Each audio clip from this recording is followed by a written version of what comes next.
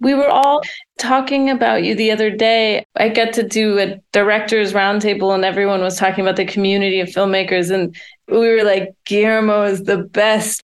Here we are. And here we are. No, it was so sweet because like everyone had a story. They were like, oh, and then Guillermo told me. And you've been super busy, I imagine.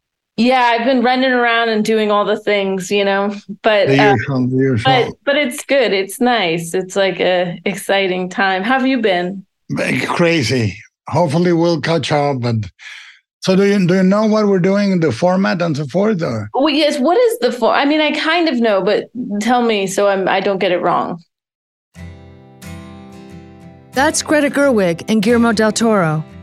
They're both out working on their latest projects, but they've taken some time to get together with me on a Zoom, and we're getting ready to record a conversation about Howard Hawks. Up until now, Peter Bogdanovich would have been with us, answering Greta's questions about the podcast and asking her questions about being a filmmaker. But Guillermo and I are trying our best.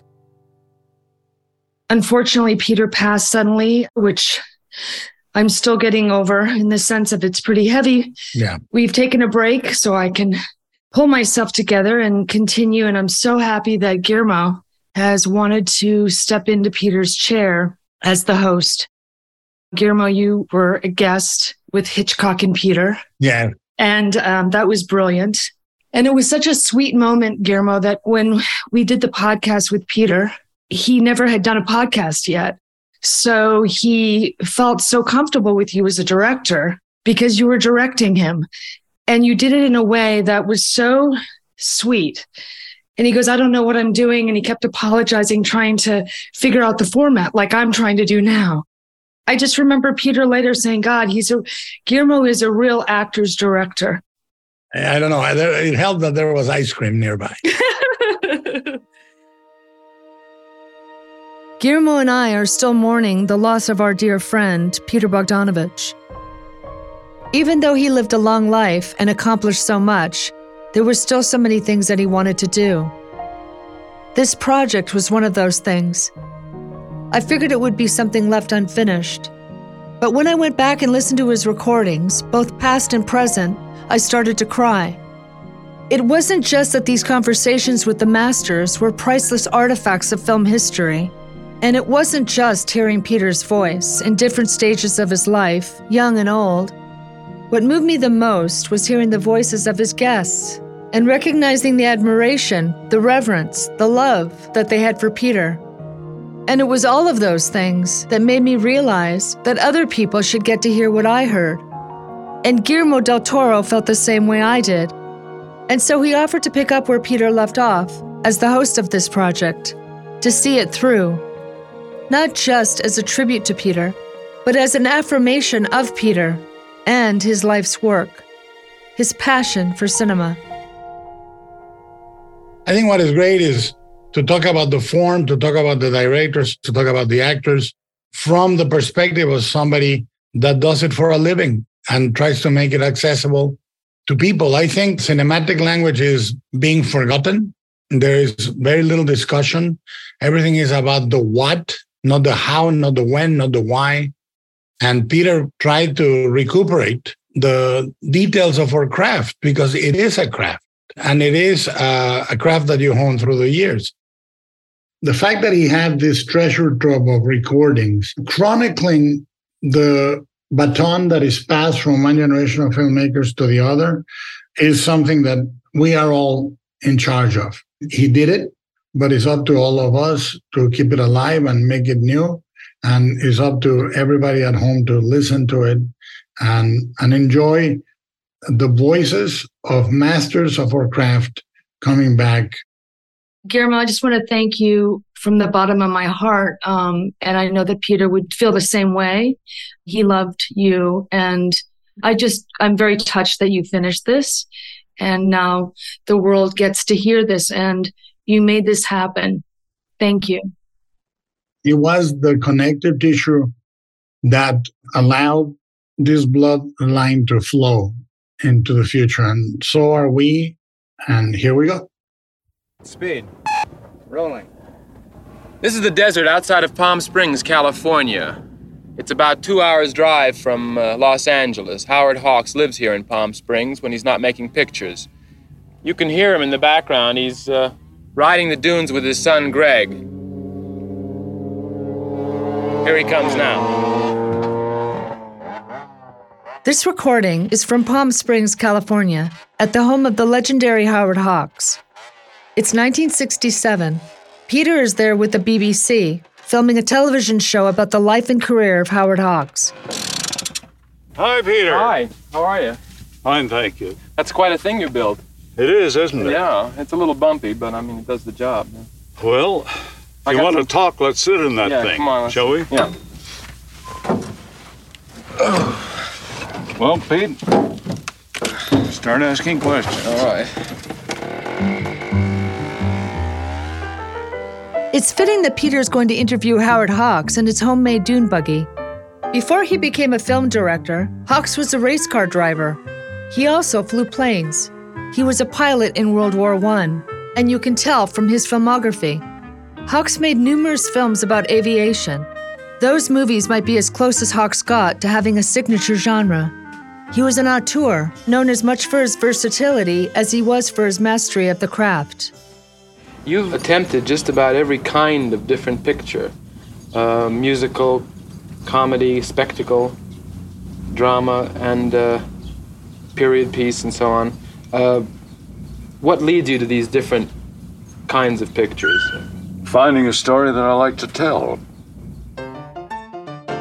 Peter and Hawks became close over the years. Hawks wasn't as much the complicated father figure to Peter as Orson Welles. He was more like a cool uncle. You can see more of Hawks in Peter's work than Welles. They visited each other on set. Hawks was generous with encouragement and advice. Howard Hawks interview, first part. Let's see. Yeah, it's gonna be okay. Peter sat down with Howard Hawks one-on-one for an interview in 1972. I just learned that if you enjoy a thing, that you can go ahead and do it, and the audience will like it too. And in that way, you don't have to stop and question about it if you like it, because the audience likes.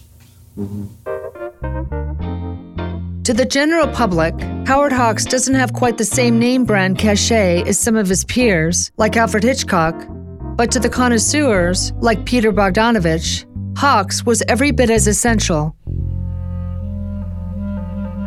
My name is Louise Stratton, and this is One Handshake Away.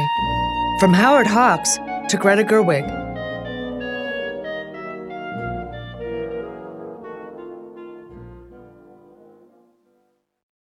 They said it couldn't be done. They say it bordered on impossible. When someone says I can't do something, I usually agree with them.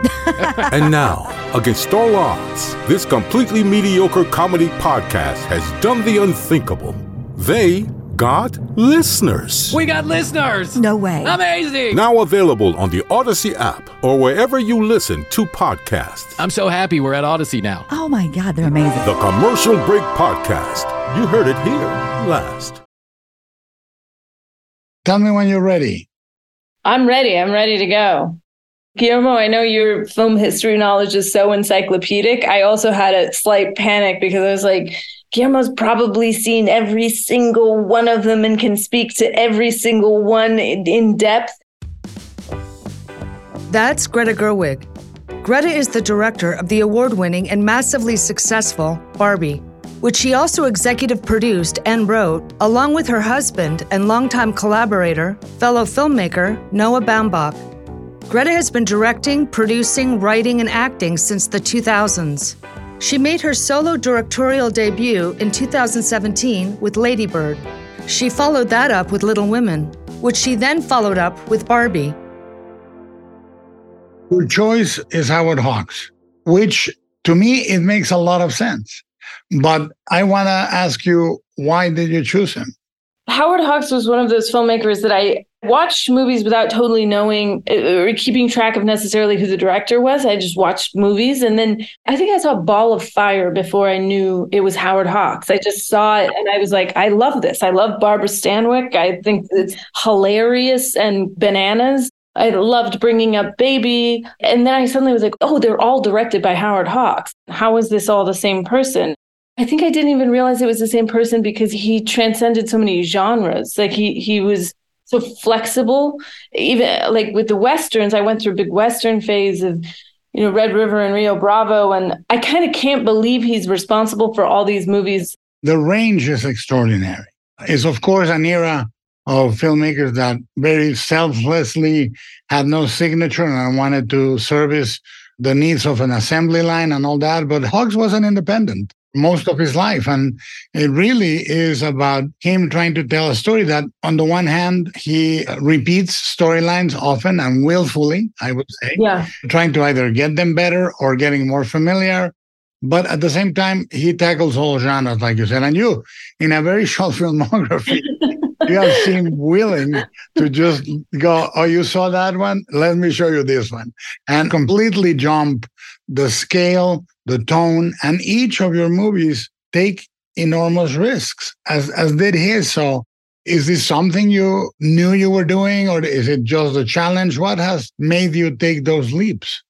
Oh, well, I think this is sort of just maybe selfish, but I love movies and I love working on them. And I think that there's some ways in which even if you're working at a pretty good clip, you only make a movie once every couple of years. And it feels like visiting a new country or something, and like living somewhere that you haven't lived before. And I think each time I've wanted to explore something new, a new thing, and it's the excitement to be in a new part of cinema. Certainly when I think of Hawks's movies, whether it's something serious or something hilarious, or no matter what the genre is, I feel like you're situated. I feel so cozy inside of them. Yeah. There's something about them. They feel like they really, they take care of a viewer in an unshowy way, but you are right in with the characters and the story.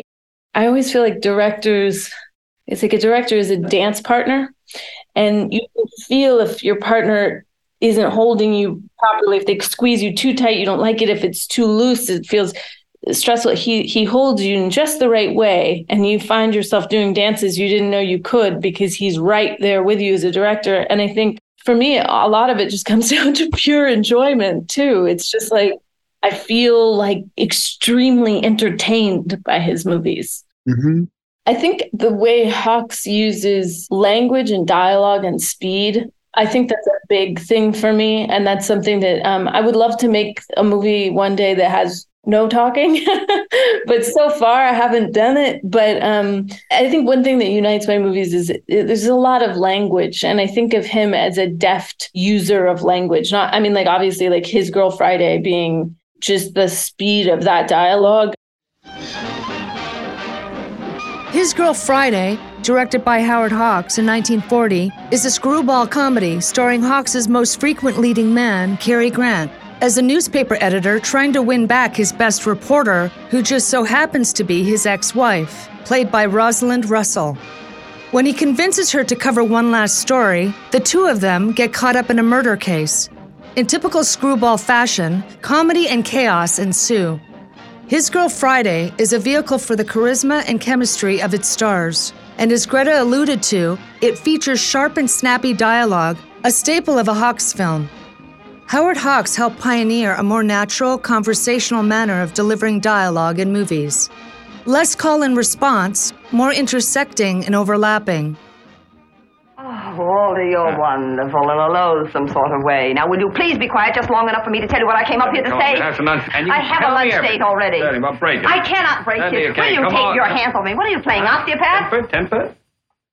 It may seem commonplace now, but at the time it was totally modern. Do you know where you got the idea to have all that overlapping dialogue? His Girl Friday, the dialogue was particularly adaptable to that.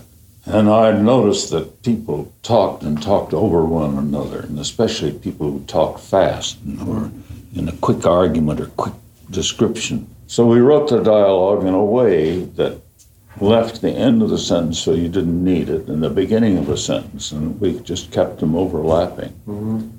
And any new actor that came in took them a couple of days to get oriented and going. Mm-hmm. Everybody put up with that, and then it worked beautifully. Nobody had ever used that. That was, its first use. Yeah. Except you sort of played around with it Oh, I played around with it before. You can't start off and do it. And you can't do it with all actors, especially at that time, because they didn't know how to do it. Yeah. And then gradually it began to spread and people began to do more of it. I actually made the cast of Barbie watch His Girl Friday because I wanted that. I was like, can we get this speed and the rhythm, and also even the way to speak about how I wanted them to memorize the lines. And I did the same thing with Little Women. It's that I wanted it to be in that, the deep brain. So it's almost automatic. Like the lines you're never searching for the lines. They're just there for you. That's a great way of putting it. Yeah. And actually also, there's lots of Howard Hawks movies we talked about. Another one was Ryan's performance. I showed him John Barrymore in 20th Century. Yes. What do you know about talent? What do you know about the theater? What do you know about genius? What do you know about anything, you bookkeeper? You try to force that palooka down the public throat and you'll find out what I know. I've had enough of your treachery. Get out! From now on, I close the iron door on you. This is John Barrymore, grandfather of Drew, in Howard Hawks' 1934 film, 20th Century, in which Barrymore plays Oscar Jaffe, an eccentric and volatile Broadway theater director. I've had enough of your treachery. Max, get out! As Greta mentioned, she gave his performance as a reference to Ryan Gosling, who played Ken in Barbie. Just because it's so self-involved, but also it has so much pathos. And John Barrymore is so funny, but he's funny because he takes it extremely seriously.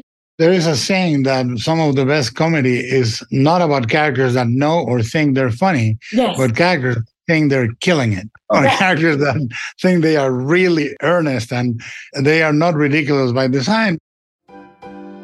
Guillermo might as well be describing Buster Keaton, the eternally stoic genius of physical comedy, who is a revolutionary filmmaker in his own right during the silent era.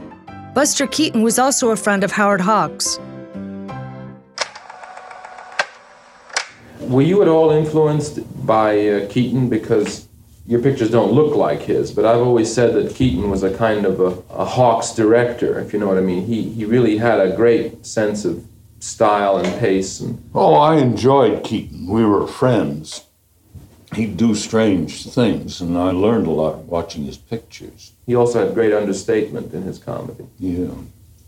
Straight face, I had a new dog, a great big police dog, and he was sitting on the stairs. I went upstairs in the house, and he was holding on to the dog, and the dog wanted to go away, and Keaton kept holding on to him, so the dog just lifted his leg and went all over Keaton. Keaton just looked at the dog and went upstairs and got an umbrella, came down, and put the umbrella up and says, "Okay, dog, come on over here." He really without changing his expression of his face at all. Yeah. Well, I wonder if you didn't get the idea that you said to me once about doing a comedy, that don't let anybody try to be funny. Oh, sure. And Keaton never really tried to be funny. Mm-hmm. Well, he was the epitome of that. John Barrymore's performance in 20th Century was the anti-Keaton in terms of expression, but he took his role completely seriously, which in the context of the movie was hilarious. It was an act of self-parody for Barrymore, who had a long and celebrated career as a very serious thespian. Wasn't all of that, in a way, Barrymore making fun of himself? Making fun of the image that, of the great actor? Oh, it had to, He asked me, with a great deal of dignity, "Mr. Hawks, just why have you chosen to come to me to play this bunch of junk?" Well, I said, "It's a story about the biggest ham in the world, and God knows you fit that." He said, "Okay, I'll do the picture. What are you talking about? Please! They're waiting for you. You'll be late. What are you going to do? Nothing. While you're here. In this scene from 20th Century, Barrymore as Jaffe tries to win back his former lover, now a Hollywood star, by posturing that he'll jump from the window of his posh New York City apartment if she leaves him. New York. But it received me once when I came here a little farm boy. It will receive me again. This scene in particular made an impact on Greta Gerwig. I remember on many a winter's eve. Lily Garland, I haven't finished yet. Actually, the part in like when he's yelling at her in that scene and he stands by the window very dramatically and sort of, says like, there's nothing for me here. When he's like standing by the window and he's like, Lily! Like, I showed the whole scene to Ryan and he came up with the blocking for the bedroom scene at the end of Barbie where he kind of runs to the edge of the house. That was influenced by John Barrymore. Oscar, you horrible fake. Be a man. You're not going to jump out of any window. Ha! Trying to make me believe you cheap hand. The female lead in 20th Century is Carole Lombard, playing an actress named Lily Garland. And just as John Barrymore informed Ryan Gosling's Ken, so too did Carole Lombard for Margot Robbie as Barbie. I can't even see my own mother. That's not love, it's pure tyranny. Carole Lombard is actually a reference point for Margot, for Barbie. Oh, wow. Not just in 20th Century, but also To Be or Not to Be. She's so wonderful in it. And she could really let her voice go up the octaves, and you never were annoyed by her. She just was outrageous and funny and winning. She was extraordinary. Here's what Howard Hawks told Peter about directing Carole Lombard and John Barrymore in 20th Century. When you made 20th Century, which I think was the first talking comedy you made, that was the first picture in which Carole Lombard was Carole Lombard, the Carole Lombard that we remember. Mm-hmm. How did you come to cast her in the picture? Carole in real life was very much like the character in the story. Carole came from the same little town in Wisconsin, which I came from. And so I knew her, and I just thought that she could do a good job of it. We had a little difficulty starting out. She started to try and act, and that didn't please John Barrymore very much. So I took Carole for a walk, and I asked her what she would do if a man said such and such a thing to him. She said, I'd kick him right in the stomach. And I said, well, Barrymore said that to you. Why don't you kick him? She just looked at me, and I said, what would you do if somebody said such and such a thing to you? And she just waved her hands with a typical Lombard gesture, and I said, well, he said that to you. So why don't you just start out and be natural and kick him in the stomach, wave your arms, and if you don't, I'm going to fire you. And she did, and Barrymore said she was just marvelous, and said that's a new star, and so that was the way we made an entire picture, I think, in about 3 weeks' time. And didn't she always send you a telegram after that when she started a picture? Saying, I'm going to start kicking him in the stomach today,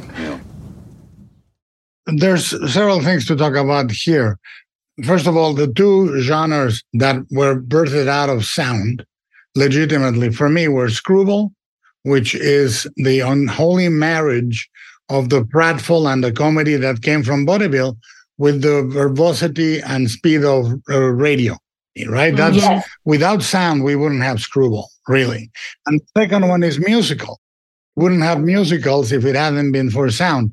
Both those genres, obviously, you tackle on the last one. But the other thing I find in common with you and Hawks is Hawks, no matter what he's doing, he can take as venerated a genre as the Western, and he makes it feel of the time. Yeah. He doesn't make it feel as an artifact of the past, and the glorious past is modern. When he does a gangster film, he makes it feel really, really the urgency of the time and so forth. And I think in many ways, you've done the same. One of the things I loved so much about Little Women is that it was eminently about now, eminently about today. So when you talk about the modernity of Hawks, I see it in your films. Thank you. Yeah, I'll take it. I think of him as sort of an unshowy director in some ways, that he's clean. There's like a cleanness to everything he does. But then even in that, like one of my favorite things in Rio Bravo is when they're kind of waiting out the night and they're hanging out and they sing two songs. They don't just sing one song, they sing two songs. And there's something about that I was like, if your audience is okay, if they're sitting tight, if they love the characters, if they love the story, 2 songs is a delight. They're not going to be sad, Yes. but you could see someone being like, wow, you can't do 2 songs. Yeah, because I think that we go to the movies to meet people, really. Yeah. That are more interesting than us, certainly, and more compelling than real life, or more real than real life. There's a sort of like practicality in his characters always. They feel just like his filmmaking has a practicality to it. I like that quality in his characters. They're not neurotic, actually. No, you're absolutely right. They feel like people that are zany in a way that is not impossible to meet. Very American. It is true. He's very American. And also, I think the different kinds of characters between, like, Cary Grant and Bringing Up Baby is such a different character than the character in His Girl Friday. And it's within the same sort of matrix of Cary Grant characters that make sense to us. It's a kind of acting I love that's not, it's pre the rise of the great sort of method actors, but it's the outside persona informing the character. And I think the same happens with John Wayne, and this ability to, within something that's familiar to the audience, still find something that's truthful and big. They're big performances. They're not subtle, really, but it's almost like he expands the idea of Cary Grant. Yeah, I wanted to talk to you about that. Is the comedy in Barbie is quite literally you're dealing with 2 types. They have been minted, and yet you find truth in them, essential truth of the male doll and the female doll, which is really quite moving. One of the things when Noah and I started writing Barbie that we, one of Noah's many objections to us doing this at all was that there are no characters, and there's no story. They're objects to be projected onto. I mean, literally, it's the thing that kids use to creatively play. And then it became the thing that we were able to expand upon. And we were like, okay, if we're taking this seriously, if Barbie is real, and that Ken is basically her accessory, what it provided for was this screwball idea or something that's so, what I love about screwballs is they feel like these whirligigs that get out of control, that at some point, I mean, this isn't Hawks, but like my favorite moment in a screwball movie is like the very end of Palm Beach Story, where it's like all of a sudden there's like a wedding and they're like, there's another twin and the other way, like, and you're like, oh my God, what's happening? That kind of like a layer on a layer on a layer on a layer. It's like if we started with it, it allowed us to start flipping things and then flipping them again. And in that kind of chaos that feels like it gains speed as you go, it allows for things that other genres don't necessarily have. It's like part of it is feeling like this unwieldy momentum rolling down a hill. And I think, certainly when I think of Hawks's comedies, they have that feeling of, like, you can feel it almost like the last third, it starts really picking up in a way that I find it kind of euphoric. Yes, even the dramas and the way something like Only Angels accelerates, or they accelerate to you feel the movie picking up speed. In 1939, Howard Hawks directed Only Angels Have Wings. It stars his go-to leading man, Cary Grant, as the roguish pilot in charge of an airfield in a remote and perilous South American outpost. This is Barranca, a South American banana port where men live by their daring and women by their charm. Out of the fog steps a girl with a questionable past and a devil-may-care future. Out of the clouds drops a man with a propeller blade for a heart and an expert's eye for a pretty face. His love of adventure is matched only by his passion for the female lead of the picture, a traveling entertainer played by Jean Arthur. Hey, you're a queer duck. So are you. I can't make you out. Same here. The reluctant romance is fueled by Hawksian dialogue. What was she like, anyway? Who? That girl that made you act the way you do. A whole lot like you. Just as nice, almost as smart. Chorus girl? Only by temperament. Well, at least you're true to the type. Sit down. Make yourself comfortable. Is Only Angels Have Wings one of your favorite pictures? I liked it very much. Yeah. Well, it came from a true story. Really? Mm-hmm. There was such a little airfield. They had a man up for radio, told them when they get through the pass. A little chorus girl stopped there, coming from a tab show. Ran into this fellow, got a little tight, slept with him, fell in love with him, and hung around instead of going off. And he married her, and they were two of the happiest people I've ever seen. Mm. People you knew? I met them when I was flying down there. Mm-hmm. That was a real character. That's what Jean Arthur played. Same stuff. Mm-hmm. I find Only Angels Have Wings, that movie really makes me cry, and in a very unexpected way. And also, it's another Cary Grant that's different again. And I find that movie to be, when you settle into it, it just has, I keep going there, it's cozy, even though it's very sad. You're right about that. I mean, that's the thing that is incredible for me. The modernity of Hawks is you are sitting not with great vistas of an epic West. You're hanging on a small room with four men that are very, very, very defined archetypes of a certain part of the traditional narrative, or with two people that are constantly in motion against each other, provoking comedy. Or somebody said, I don't remember who said, Hawks' prose for this poetry.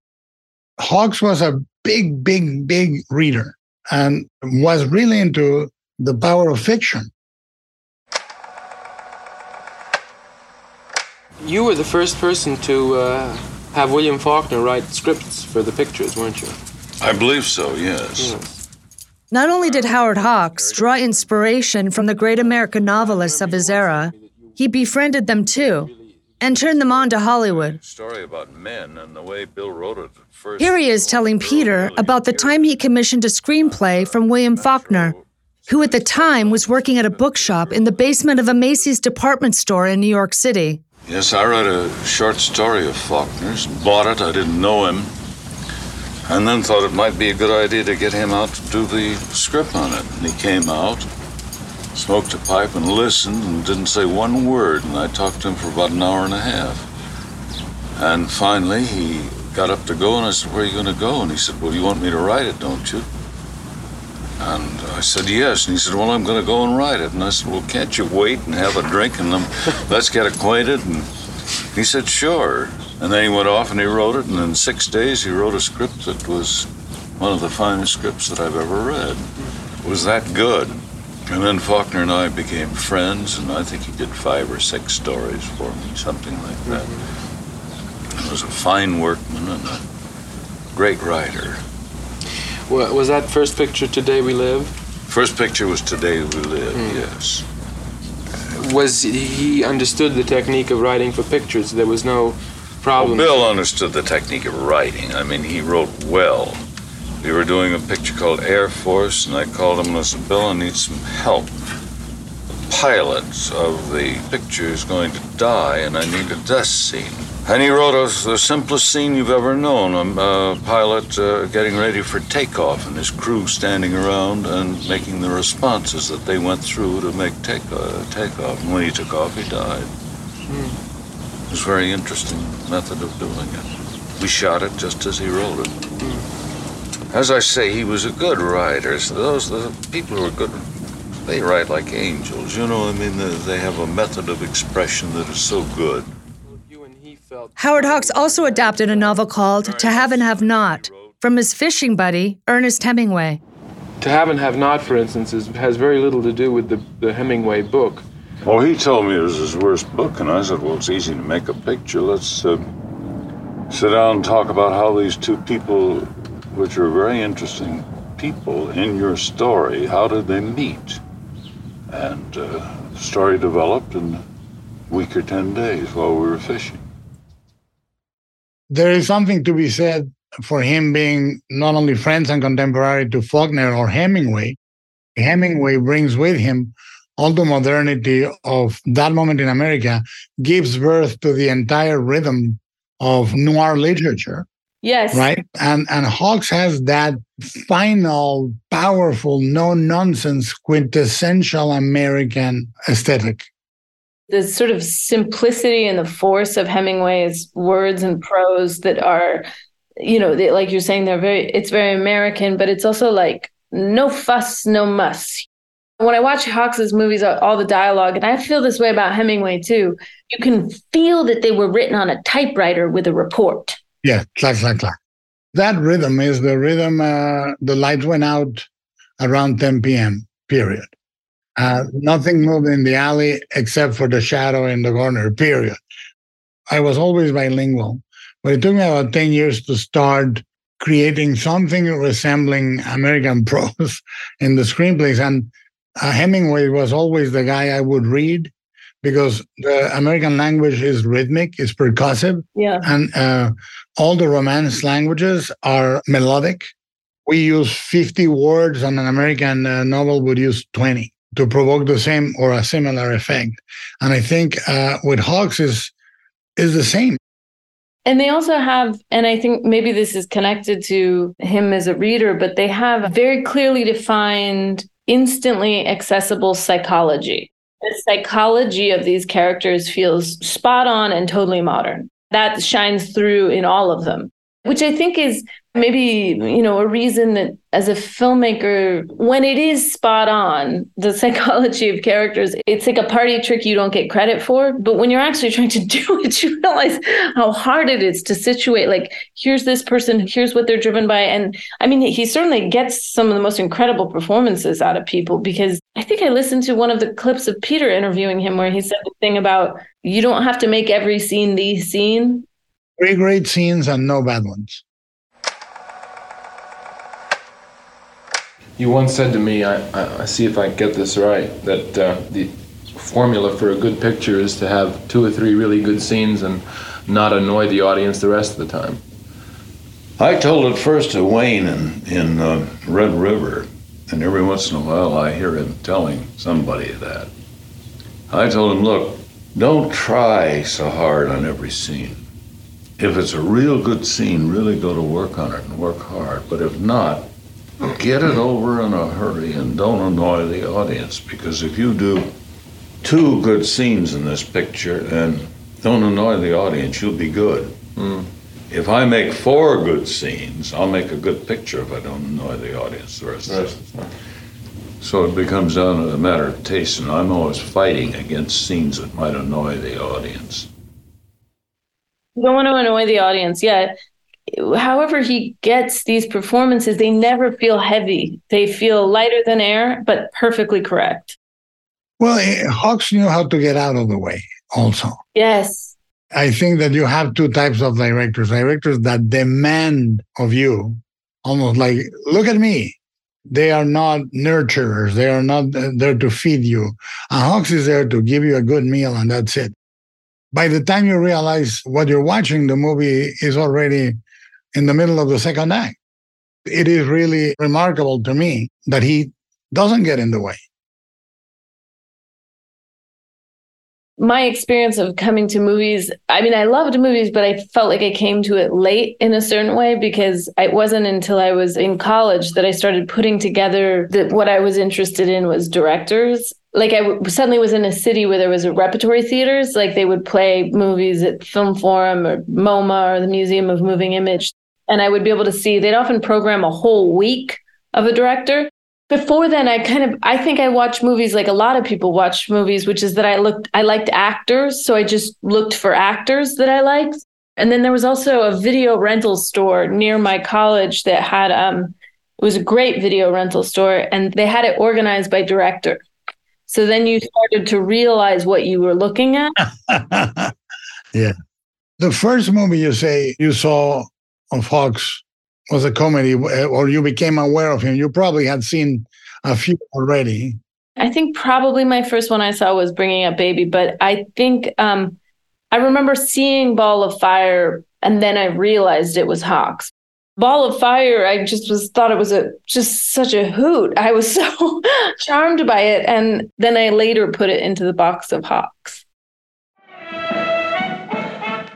Ball of Fire, directed by Howard Hawks in 1941, is a screwball comedy starring Gary Cooper as an English professor named Bertram Potts, who falls in love with a charismatic nightclub performer named Catherine O'Shea, a.k.a. Sugarpuss, played by Barbara Stanwyck. This is research, isn't it? Yes. Certainly. Who was that guy learn so much from watching an apple drop? Isaac Newton, the law of gravity. Yeah, that's him. And I want you to look at me as another apple, Professor Potts. Just another apple. Professor Potts lives and works with a group of his colleagues in New York City. When Sugarpuss needs a place to lay low from her gangster boyfriend, she does so with the professors in their academic bachelor pad. Who are you? The story is a play on Snow White and the Seven Dwarfs. This is Dr. Markenbrook, our physiological expert. Oh. This is Professor Robinson, law. Professor Gerwig. Not so fast. Just let it creep up on me. I'll get to know them. Come here, physiology. For all I know, I've got a fever. Feel. It's possible. Certainly. He wants to throw me out of my tin. Oh. Ball of Fire was written by the legendary duo of Charles Brackett and Billy Wilder. They're probably best known today for Sunset Boulevard, which Wilder directed, but together they were amongst the most prolific and decorated screenwriters in Hollywood history. But despite their prowess with the pen, Howard Hawks claims that he helped Brackett and Wilder crack the story for Ball of Fire. Didn't Ball of Fire start out with somebody saying, we're doing Snow White and the Seven Dwarfs or something? Mm-hmm. I did. Yeah, what was that story? How'd that? Well, I agreed to do the Ball of Fire picture for Goldwyn because I wanted to work with Brackett and Wilder, and they had a good story, and I went off and went fishing in Florida and with Hemingway, and then came back and said, how'd things go? Well, we haven't got anything. What's the matter? Well, we're stuck. What do you mean you're stuck? We said, we don't know what the story's about. And I said, for Christ's sake, it's Snow White and the Seven Dwarfs. And Billy Wilder said, okay, you can go back and go fishing again. We'll have it done when you get back. And that's what it was. It was Snow White and the Seven Dwarfs. Yeah. With Cooper as Snow White. No, Cooper was, no, the striptease dancer was Snow White. Right. And Cooper was Prince. Prince Charming. Prince Charming, and the villain was the gangster. Yeah. So it was very simple. We knew just what to do. Do you have a favorite female performance? Barbara Stanwyck in Ball of Fire is pretty damn good. That's what I was going to say. And Barbara Stanwyck she's sly. She has this like slyness in her performances. Yeah. Like she knows the joke before you do, always. She had an amazing range. It is interesting that in a time when women had less sort of ostensible power in the world, they were written these extremely wonderful parts. And I don't totally understand it, but I almost feel like the parts were better. Like maybe it's because in a way, like what you were saying about you have these archetypes and it's easier to play within archetypes, and the archetypes were known by everybody and there wasn't anything. And maybe that's one of the reasons why it was so fun to write for Barbie and Ken, because it kind of dealt with archetypes. I think you made the obstacle the reason to make it. Yes. In Barbie is this idea that is very screwball comedy. One single thing has changed. There's one extraordinary circumstance that shouldn't be is, right? In a world where everybody behaves like they're told to behave. Right. Somebody questions something that instantly makes them human, which is death. Death. Well, that's it. I think the final scene is so beautiful because of that. I feel this way about a lot of movies in the period of time that Howard Hawks was making movies with a lot of different filmmakers, whether it's musical or whether it's screwball or whether, it's some sort of heightened comedy. I often feel like there's a current of sadness running through it. Yeah. And I think that in a way I feel the sadness more clearly because it's so hilarious or such a high wire act that I can feel there's something melancholy really underneath it. There's even a melancholy like that for me in Ford. Yes. Constantly. Like, we don't have this anymore, guys. This is gone. Greta and Guillermo have changed the topic from Howard Hawks to John Ford. who we already discussed in a previous episode. But this project is all about the interconnectivity of the art form and its practitioners. It's easy to think of these directors as titans of Hollywood who occupied their own space and time in history. But Hawks and Ford were contemporaries who drew inspiration from one another. It's interesting to compare Air Force, made in '43, with Ford's movie, They Were Expendable, which was made 2 years later, because they have certain similarities. Obviously, you couldn't have been influenced by it because it wasn't made yet. So I would say Ford must have been influenced by yours.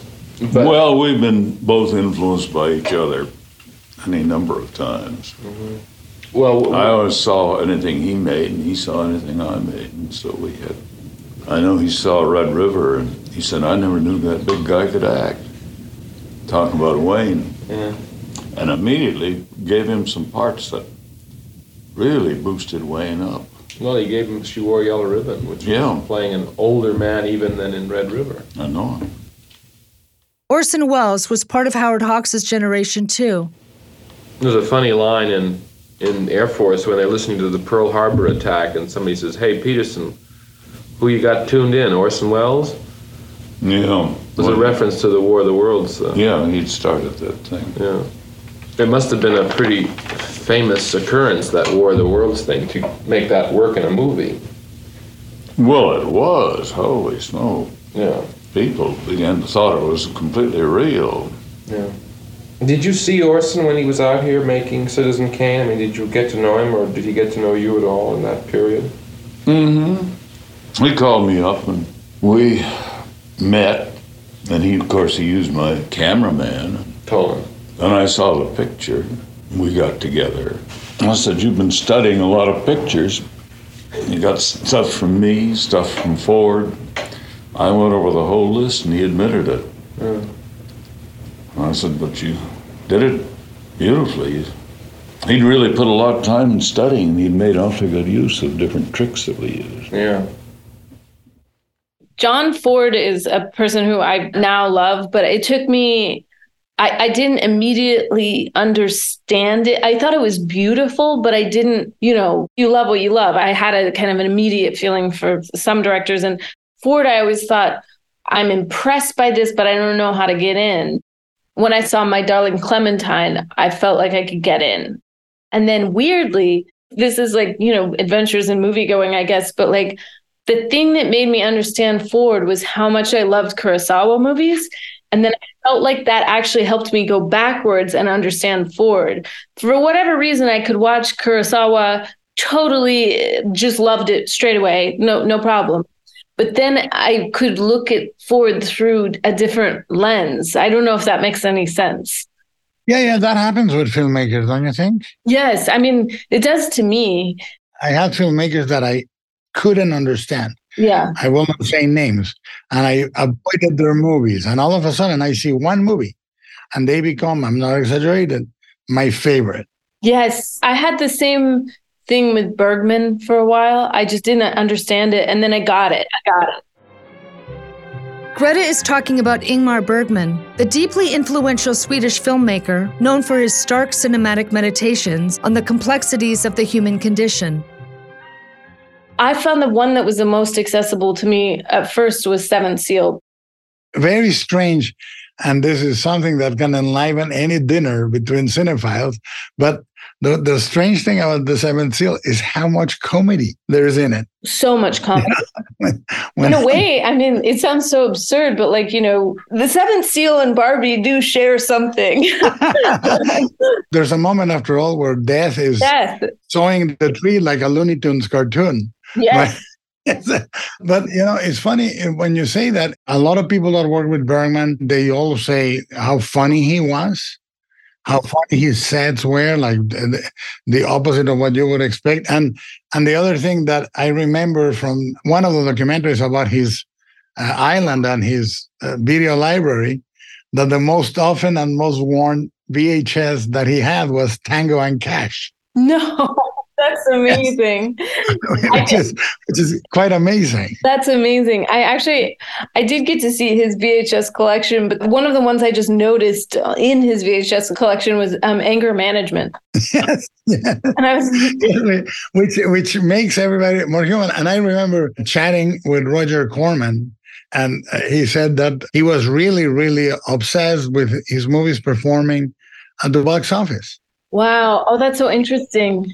Corman distributed Cries and Whispers, and he told me that when he put Cries and Whispers in a double bill in the drive-in cinema with Caged Heat, and I said, and what was the result? He said, we made some money, and Ingmar was very happy. Oh my God. I love that. I love it because I think of all filmmakers, I think of Ingmar Bergman as the most divorced from the ugliness of economic desire, and I love that he was interested.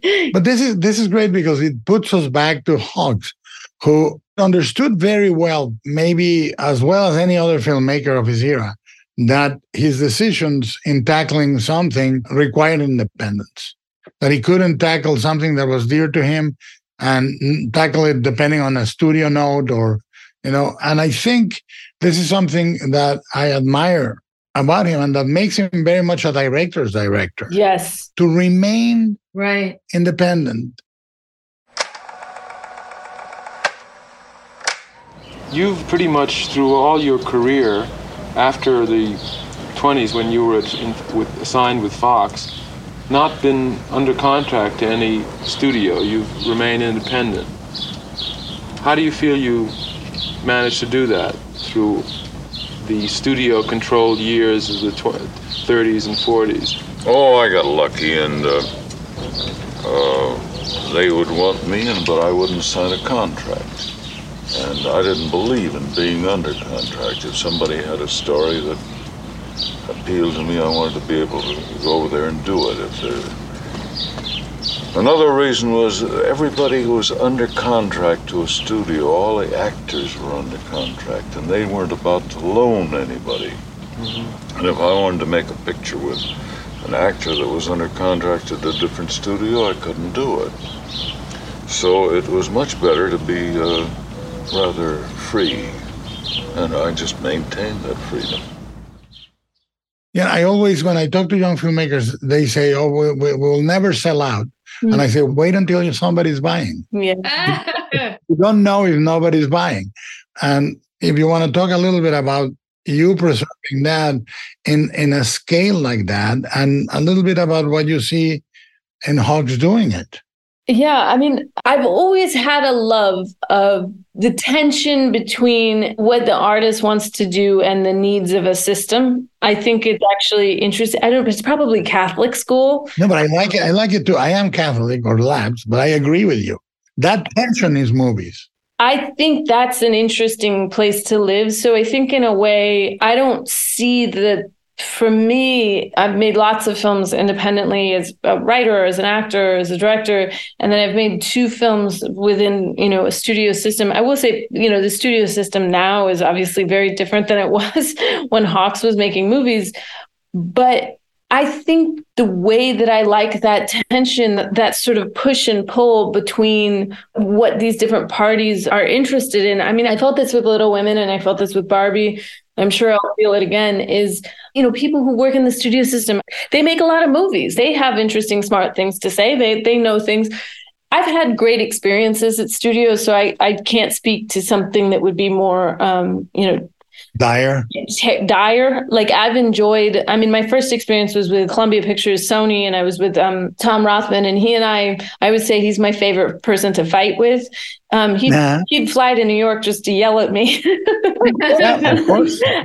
He really loves movies. He was really thoughtful about it. And he told me at one point, he said, you wouldn't be doing your job as a filmmaker if you weren't fighting me every step of the way. And I wouldn't be doing my job as a studio head if I didn't tell you were fucking crazy. Yeah, that's interesting. But it was productive. It wasn't, and I got to the place I wanted to go. And with Barbie, I also felt similarly, like the very thing they're often worried about is the thing that will make it work. 100%. I know you're worried about it and I know it's scary, but also if this has any chance of working, it's going to work because of this. Yeah, the very thing that you cannot screen test with an audience is the thing the audience will show up for. And that is a paradox that, I mean, if you tested The Exorcist, there are 5 moments that if you ask the audience, they would say, take that out, take that out, take that out. And are the reason why the movie has an integrity. Because at the end of the day, in modern cinema, the only thing that you can say attracts audiences is a sense of a flinty integrity to the material. That they say, I want to see what this person thinks about that, or how they see it. I think not cinema, not film, but movies, which is a particular way of making cinema that is very industrial, depends on the tension between commerce, industry, and individuality. That kind of capital M movies, like movies in that tension, it's not the only thing that's interesting to me, but I find it delightful. But I've always found, again, I just keep going back to that sort of like, what are the requirements of the form or the rules, and then how do you break them? And then how does that, who you are as an author shine through, which is, I think, when you look at all of Hawks's movies, you see an author shine through, even as he's serving economic needs, even as he's serving different genres. When taken as a whole, there's a stamp. And that sort of seems extraordinary to me. Perhaps because of that. Exactly. I think that somebody that is not worried about legacy, which is such a burdensome notion. I always quote that great line from Hitchcock when they said to Hitchcock, are you worried about posterity? And he said, what has it done for me lately? Yeah, no, it's true. That's the industrial environment of cinema. I want to connect the modernity of that with what Peter did and has done with these recordings that we all frame with our discussions, which is at the height of a moment in American cinema where everybody was saying, this is modernity, screw all the cinema that our daddies made, father cinema, screw all that. He basically said, wait, guys, we have more in common. Those guys, if we let them talk and we listen to their movies, we have more in common with them than you would think. Greta, I want to take a moment to tell you that how much we all, certainly, I love and admire what you do and how I look forward to the next one. And when I talk about Barbie, which may I take a moment and say, you got people into cinemas back. Yes. So beautifully. And you said, it's great to have fun. Yes. Come to the movies and have fun. We don't have to tell you everything about the human condition now and then through a serious, dire movie. We can tell you about the human condition through a beautiful, multi-leveled, fun movie, because I think Barbie is about the human condition. It's a very profound meditation about happiness and mortality, and I adore it. And Greta, we'll be watching and we'll be rooting for you. Thank you.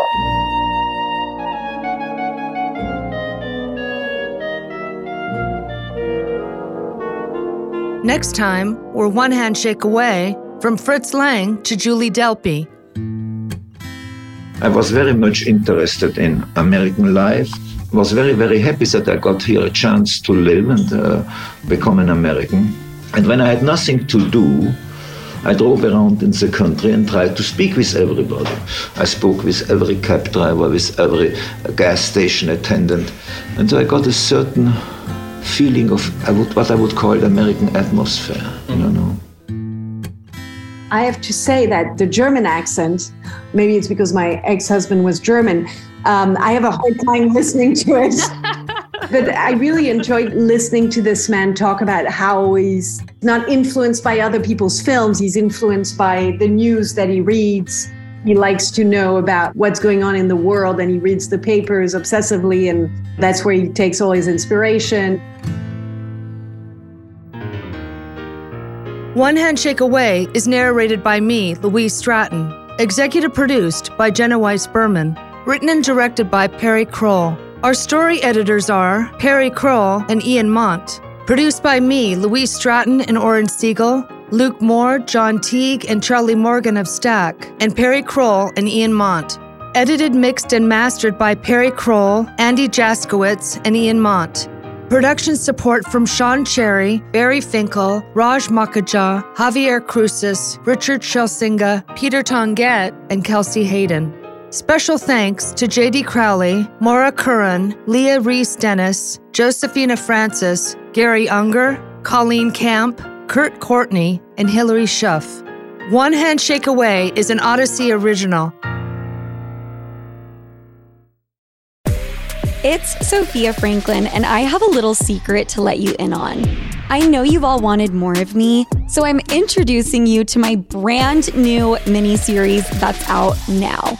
More of me, more of you, more of us every Monday. Bringing back all the OG feels that initially brought us together. Listen and follow Sophia with an F on the Odyssey app or wherever you get your podcasts.